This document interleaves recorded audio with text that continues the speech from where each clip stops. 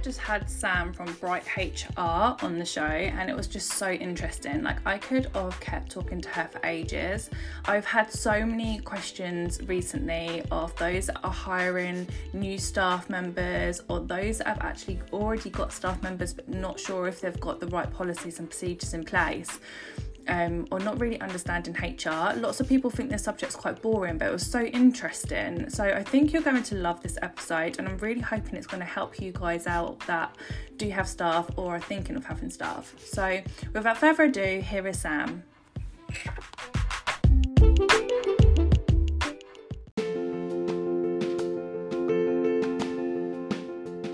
Coffee, Cake and Chat is a membership programme for those that are salon owners or looking to start a salon.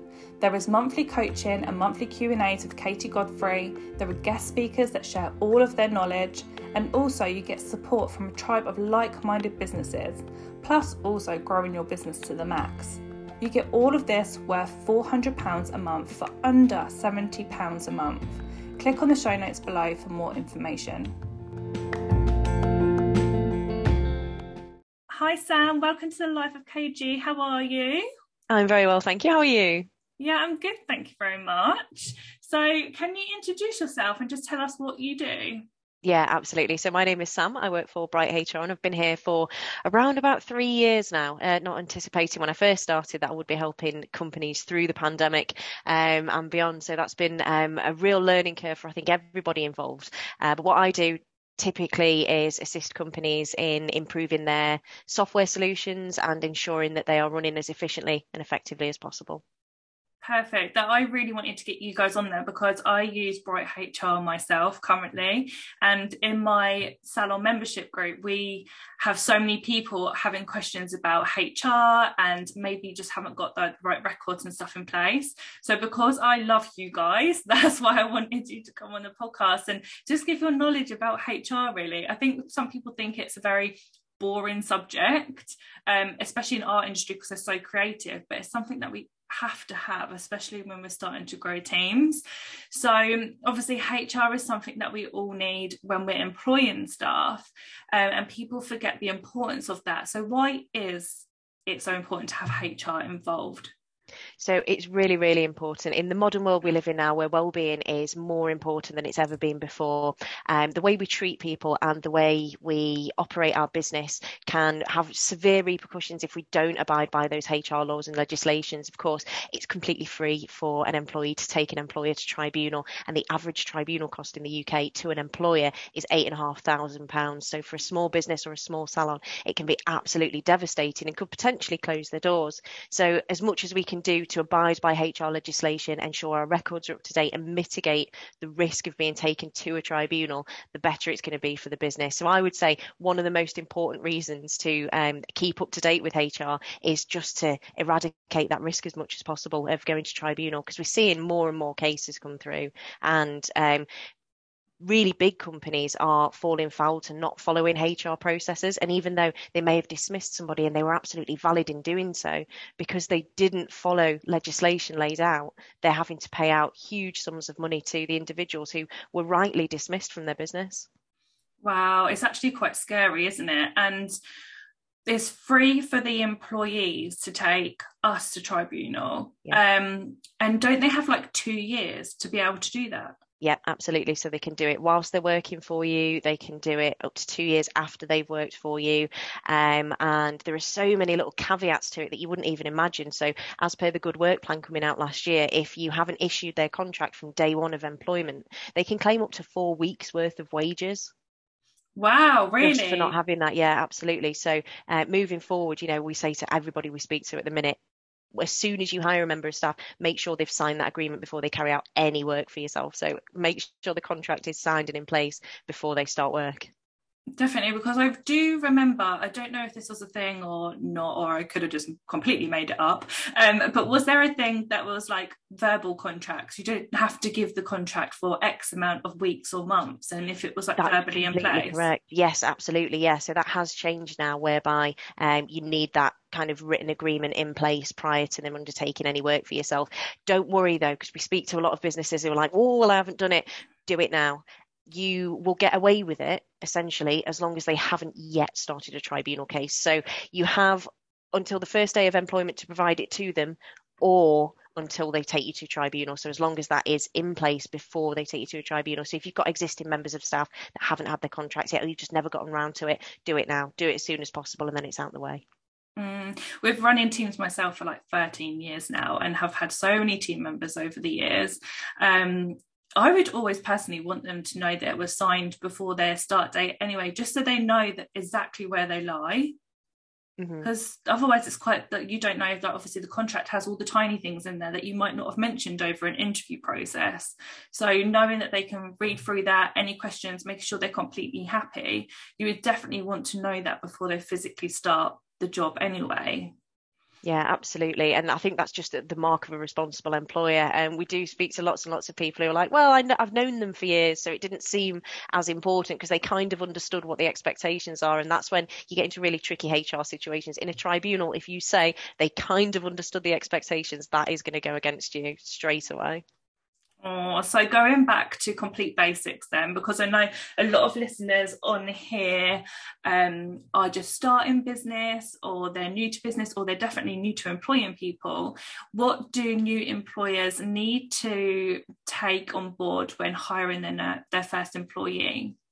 So a few things you'd want to establish before you hired that initial employee.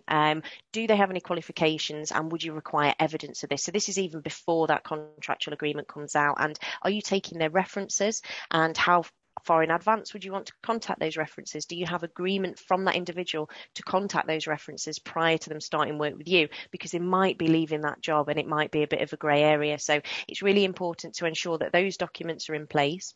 We want an offer letter before the contract, just setting out that you are offering them this position for this number of hours and this financial remuneration. And then when it comes to the contract, we want to ensure that the contract is completely relevant to the role and sets out all those things that you just mentioned, that we want a start finish time if necessary. If they are going to be on a variable contract, for example, and working on a rota, what can they expect to work? What are the expectations that you would have for that individual? So we want the language as simple as possible, because if there is any discrepancy, then your employee's got a way to say, well, I didn't really understand it. But we also want it to be as thorough as possible as well. So we want the fewest amount of discrepancies or errors to occur as a result of that contract. So we want plain, simple language. We don't want it to be over legal as well, because that's something you can get bogged down in and it's really not necessary. So then we also want to provide details of probation period. If they will encounter a probation period, how long will that be? Do you have the right to extend that? So all of these documents, we want to have robust systems in place to ensure that they're all sorted for taking on that first employee. And then training expectations. Are you going to provide any training, or should they have any training in advance of joining the company?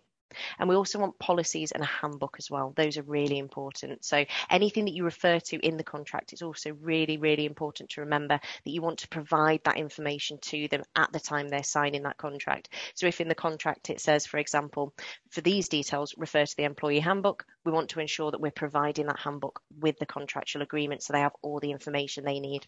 And your policies, you want policies on anything from behaviours that you expect to social media policies is something that's really, really important and growing in importance as you see people glued to their phones all the time. Nobody's immune to it. And it's the reputation of your business that you want to consider. So policies that you wouldn't necessarily think straight off the bat, but are really, really vital to the appearance of your business and the success of your business as well. And then we also want policies around things like break times. If they start early, can they leave early? What are your policies around what they're wearing, how their appearance is, how they treat people? We want bullying and harassment policies in there. And one of the big ones that's really coming into focus a lot more now is the menopause, because it's something that affects so many people. And there are estimated now 1 in 5 women within the workforce over the age of 50.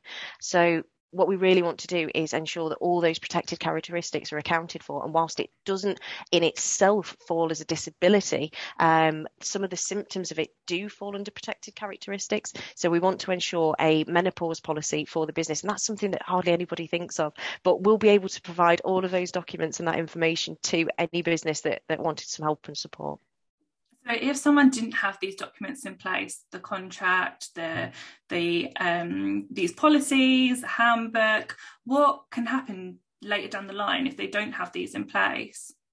Again, it's a really, really big risk of tribunal cases. So if you don't have your behaviours and expectations laid out for your member of staff in a policy that can be referred to, and then they, for instance, don't follow those procedures that you expect of them, and you dismiss them for it, they could take you to tribunal for unfair dismissal. And as soon as that case comes to a tribunal, you haven't got the documents to back up that those are your expectations, and therefore that employee has been unfairly or wrongfully dismissed. A couple of questions that actually come to mind when you was talking previously. 0-hour contract, is that a thing that's legal still, or is that not legal anymore? So you can have 0-hour contracts. It's rather more difficult to do than it was previously.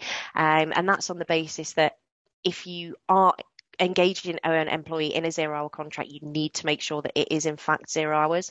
If you start somebody on a 0-hour contract, but then you have them for a set number of hours a week, or the expectation lands that they will be doing a certain number of hours a week, and you rota and schedule them on for these certain number of hours, it then becomes an implied contract, and you get in really murky waters then. So if you are putting an employee on a 0-hour contract, you want to ensure that those hours can be naught, they can be higher than naught, but they are not repeated and they're not the same week in, week out. Oh, so it'd have to be completely different. So you could then say to that staff member, no, you're not needed this week. And then the following week, you could say 5 weeks. What, 5 hours? What happens to their holiday then? So their holiday will be calculated on the basis of how many hours they've actually worked. So they will accrue their holidays. So somebody that is contracted to a certain number of hours, their holidays will be fixed because they're carrying out that certain number of hours. A 0-hour contract employee would accrue, I think it's a percentage per hour that they work. So a percentage of the hour they work will be considered holiday that they can then take back. I can't imagine that many people actually wanting to go on a 0-hour contract then. It's from an employee's perspective, it's always better to have a certain number of hours that you'll be set to work, because you could obviously be in that situation where you have several weeks without any hours of work, and then all sorts of other questions arise as to your own financial stability and well-being.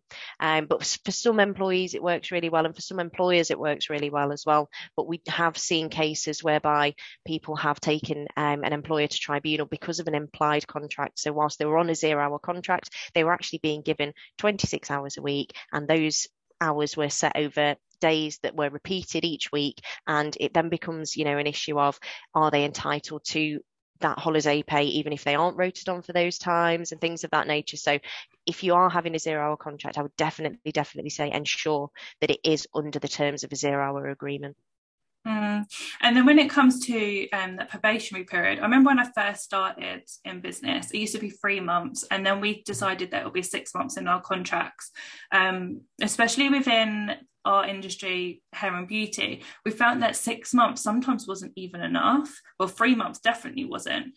Some people would pass, some people wouldn't react to extend. If it was office-based staff member, you could generally kind of know within 3 to 6 months. But what's kind of the legality about extending their probationary if you have to? So you can have those probation periods extended if you wanted to. As a business owner, you would have to have that conversation with them and get agreement from that individual. One thing that I would watch out for as an employer is if you pass the date of that probation period and you haven't either booked an appointment with them to go over the details of that probation period, or you haven't had any sort of meeting with them about it, it's assumed that they've passed. So then they have the rights of a full employee. So whether you're going to extend it or let them pass the probation, it's imperative to have that meeting at least scheduled in by the date that their probation expires. Otherwise, they will have the full rights of an employee, and you will have to provide them with the same notice period as you would a member of staff. Wow, I didn't know that one. So you must talk to employers all of the time and hear different mistakes that people have done all of the time. What's the biggest, most common mistake that you hear that employers aren't doing that we could kind of save on later on? So from my personal experience, I would definitely say it's not having those policies in place when an employee starts at the business. If you don't have a lateness policy in place and then your employee continually shows up late, but you haven't set an expectation of what those repercussions can be, it can be really, really difficult to then discipline them. It can be difficult to, if they are on a variable contract, to take any money away from them. So having a policy in place that says, for example, for every 5 minutes you're late, we'll dock 15 minutes of your pay or whatever it might be. Having that set out prior to taking on those members of staff is so, so, so important. And it's the biggest financial mistake that I see employers making, is not having set expectations. And you can't hold your employees accountable if you haven't provided them with that information prior to them joining the company. And then updating policies as well. A lot of employers that I speak to want to update policies and don't realise that, unlike a contractual agreement, your policies, you don't have to have a signed agreement from your member of staff. You can enforce policies if you want to without having their agreement. Like at the minute with COVID-19 precautions, obviously we don't have to abide by any of those rules anymore. However, as a business owner, if you wanted to enforce your members of staff to carry on wearing masks and carry on social distancing, you absolutely can do. And you don't have to get them to agree to it. You can just write the policy and provide them with adequate time to make those reasonable adjustments. If somebody's exempt, obviously then we're in a different kettle of fish. But when it comes to abiding by those rules as a regular member of staff, if they're not following the policies that you set out, it becomes a conduct issue.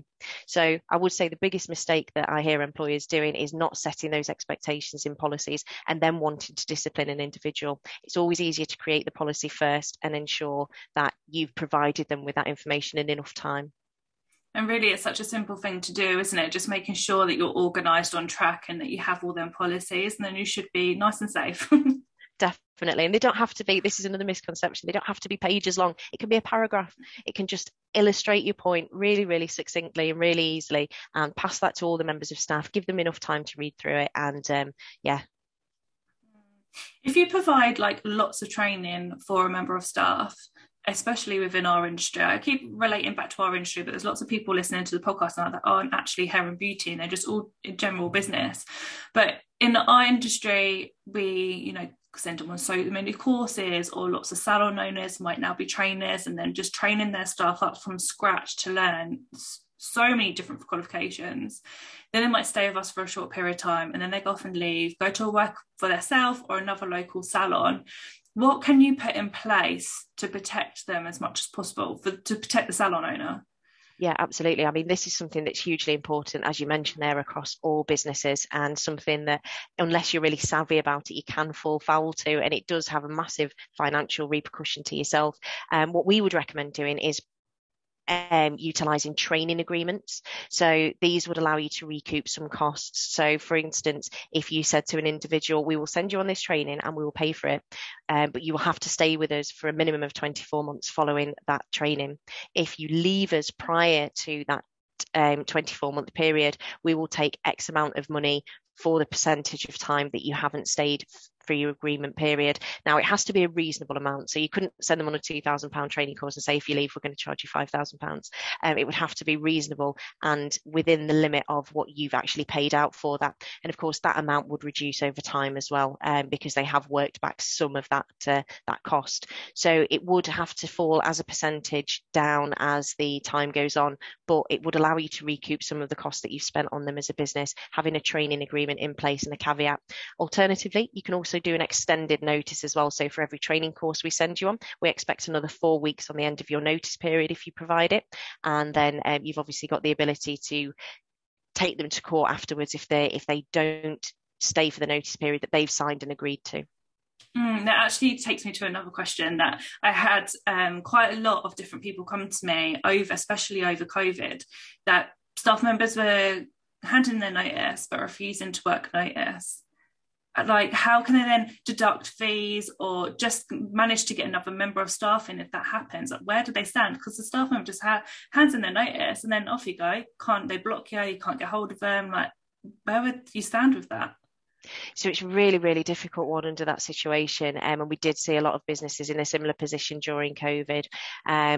Realistically, unless there was any money outstanding for that individual, there isn't a great deal you can do other than taking them to court over the amount of time that you would have them kind of work in that notice period. You can charge them if you had that training agreement in place, though. That's something that you would be able to do. So you can recoup the cost that way. You'd be able to send them a letter to their place of residence, their address, and ask for that money that you've agreed to because they've signed a written agreement for that. So that'll be a lot easier than somebody simply skipping out on their notice period. Yeah, definitely. So managing staff holidays, this was a big one for me when I started in business. I felt that I had spreadsheets all over the show. Staff were always coming to me going, how many holidays do I have? And can I have this holiday off? Can I have that holiday off? And it actually caused me so much anxiety. Like, it was really, really stressful. And then it got to a point where I was like, I need to make sure that I can manage this a different way, where they don't actually have to physically come to me. Or when I have to say no, it's not so difficult because I can do it through a portal or something like that. And then obviously that's when I come up with, met you guys and went on to Bright HR. You have this portal. Can you tell us more about the benefits of that and how it can be used? Yeah, absolutely. So Bright HR is a HR software system that will take you end to end of the employee experience. So as a manager, as a business owner, you'll be able to approve your employees' holidays requests with a swipe. You can decline them as well. It works on both the desktop and the mobile app version. So it's a really versatile system. And it also means for times like this, for periods like COVID that we've just been through, if your employees wanted to request something or you wanted to needed to amend the rota, you can send that straight out and it goes directly to their mobile as well. So nobody's having to come in unnecessarily. Nobody's putting themselves at risk. So it's a really, really robust and unique system in that it covers so many facets of the employee experience. So we've got the holidays, we've got unlimited document storage for any documentation pertaining to that individual. Again, making your life a lot easier as an owner because you've then got their contract and the policies all in one place.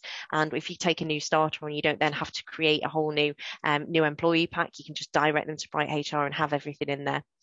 We've also got template documentation. So if any of the things I've talked about sent alarm bells ringing, like I don't know how to create policies and I don't know how to do X, Y, and Z, that's absolutely fine because we've got everything that you could possibly need as an employer.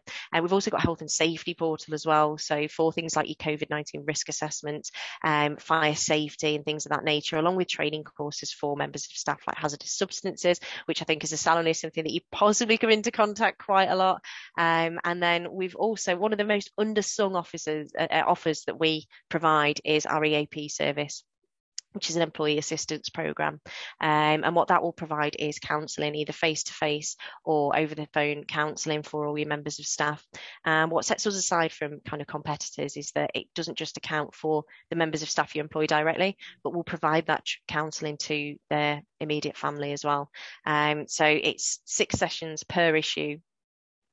So you can utilize it as many times as you need to. And it's got wellness checks on there. It's got meditation guides on there. You can set 4-week plans for things like losing weight, quitting smoking. So it's a really, really useful system. And we don't shout about it enough, I don't think, within ourselves. So that's possibly my favorite part of what we offer.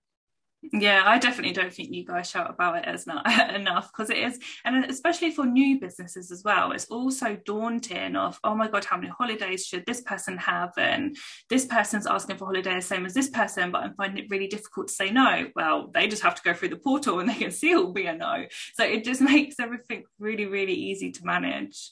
Definitely. I mean, I can remember back several lifetimes ago when I had a job in an office, and we would like run in on the 2nd of January and just try and get our initials on the calendar on the wall, and it was just absolute chaos, and everyone was like, there was Sharpies everywhere, and it just completely takes that away. I don't think I've ever used Bright HR on the desktop. I literally just go on my mobile, I'll request my holidays, my manager will approve them or decline them. I mean, but that doesn't happen because, as you mentioned, I can see who else in my team is off at the same time, so I won't be requesting days that I know aren't convenient. So it just makes the whole process a lot easier and hopefully saves a lot of time for the business owner, because they don't have to then go back and decline things and look like the bad guy. They can just put the ball back in the employee's court. Definitely. Is there anything, before I let you go, coming up in the HR world that we should keep an eye on so we're ahead of the game? So this is, I was having to think about this earlier, and there is a law that will be coming in.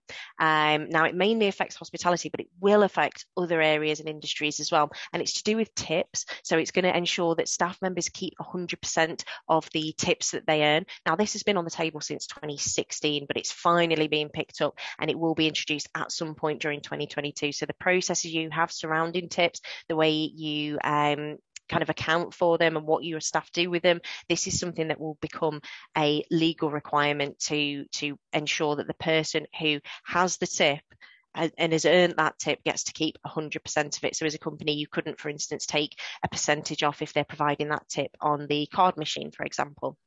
And we're also going to see a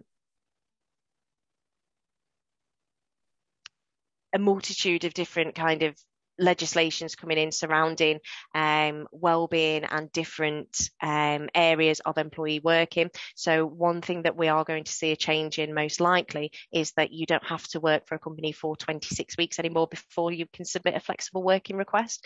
The change that's going to happen to that legislation is that it's going to become a day one standard practice. So at the minute, you have to be employed by a company for at least 26 weeks before you can request flexible working, and that's going to become a day one right more than likely. So that's something, again, to keep your eye on, particularly if you have people that are working in the salon but doing an admin-based role. That could be something that they request a flexible working arrangement for, and they're able to conduct that from an alternative location. Wow, okay. So going to the tips point, because I know that will be a big one in industry. Because obviously if a tip is going through a card machine, it makes it very difficult of where that money is gone, and then you've got the fees on top and stuff like that. Can you say that they just can only take cash tips and tips can't go through card terminals?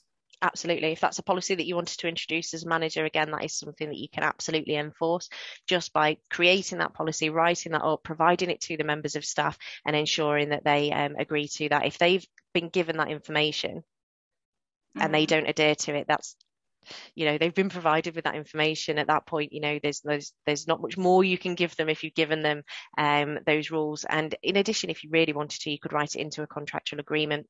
But certainly if you wanted to enforce that, you absolutely could do. You're not preventing them getting tips. You're not taking a percentage of those tips away. What you are doing is ensuring that you are following the legislation that's coming in by providing 100% of that. So if anything, you're making their life easier. Because I actually only do cash tips in our business purely because of this reason. I just think it gets so confusing. So my team are absolutely fine with that. But I can't get my head around the fact that if it was to go through a card machine, I'm sure there's loads of different ways now, but if it was to go through a card machine, that then goes on to our income, which then will be vatable if you're VAT registered. And then you've got the card machine fees that come from that. So surely is it not going to cost a business owner to give the person 100% tips? So it potentially could. It depends on the way that the amount gets processed, because you can add it separately as a gratuity kind of afterwards, and that's something that is calculated differently, but to avoid all that confusion, I definitely would, as you've recommended there, say it's cash tips. That's the way we're going to operate, and it'll make life easier for absolutely everybody involved. Because then obviously, of course, you might be working on an older till where you put the amount in, you don't put that this is the amount for the procedure, this is the amount for the tip. So it does get really, really tricky and really confusing when you're trying to level those books out and think, well, actually, what did they pay for and what have they given our members of staff? So it's it would be a lot easier to separate those things out. Yeah, let's just keep that simple. So then when it comes to flexible hours of working, I remember I had this with a team member actually not so long ago. She's been with us for ages, and of course she could have flexible working. I actually think it's a really good thing. But how does that affect businesses, and what is actually flexible working? So flexible working can be requested by a member of staff. As I mentioned there, at the minute it's up to 26 weeks, and they can pretty much request whatever they wanted. There are only 8 reasons to deny a flexible working request, but those are really, really broad. So if an employee, for example, is currently doing 9 to 5 and they're in the office Monday to Friday, and they see a benefit in doing 2 days a week at home, they absolutely can submit that request. Now, if they request to do 2 days a week at home, but the hours that they're requesting to do are between 3 and 5 in the morning when there are absolutely no customers, you can turn around and use one of those 8 responses and say, look, there isn't the custom to fill the time that you've requested, and therefore it's not going to be beneficial to anybody for you to do that time. So it really is about taking into account the entire situation. For a lot of people, they've realised that they're saving money on childcare if they are able to work from home, and it depends again upon the business and the structure. For a lot of people, for your hairdressers, they wouldn't be able to work from home, and they wouldn't be able to work from alternative locations because that is the salon that they work at. So it's a bit more tricky in an industry whereby you are hands-on and you have to interact with and physically be there with that individual. But certainly for the people that are working in admin, if they are capable of carrying out that work from home and they can show that there isn't a reduction in productivity or output, then they have every right to submit that flexible working request. And they can submit a flexible working request every 12 months as well. And the response that you give has to be based upon that specific request. So you can't just kind of copy and paste from the previous year. You would have to take each request as a standalone case and really look into it, utilising one of those 8 reasons for not approving that request. I guess within the hair and beauty space, it's going to be working Saturdays, because there's a lot in our contracts where it says you can only have X amount of Saturdays off a year. And then there's obviously late nights. So lots of people in the industry work late nights. So I guess especially with after COVID, this whole work-life balance, people don't want to work Saturdays or every Saturday, or they don't want to work the late nights. So I guess the flexible working, they could put that forward, couldn't they? Yeah, absolutely. But if you're going to then have to hire an individual to utilize to kind of fill that time, you could state that it's a burden of additional costs to the business, and therefore it's not really viable for them to have that time off. So, all of these flexible working requests do have to be within reason.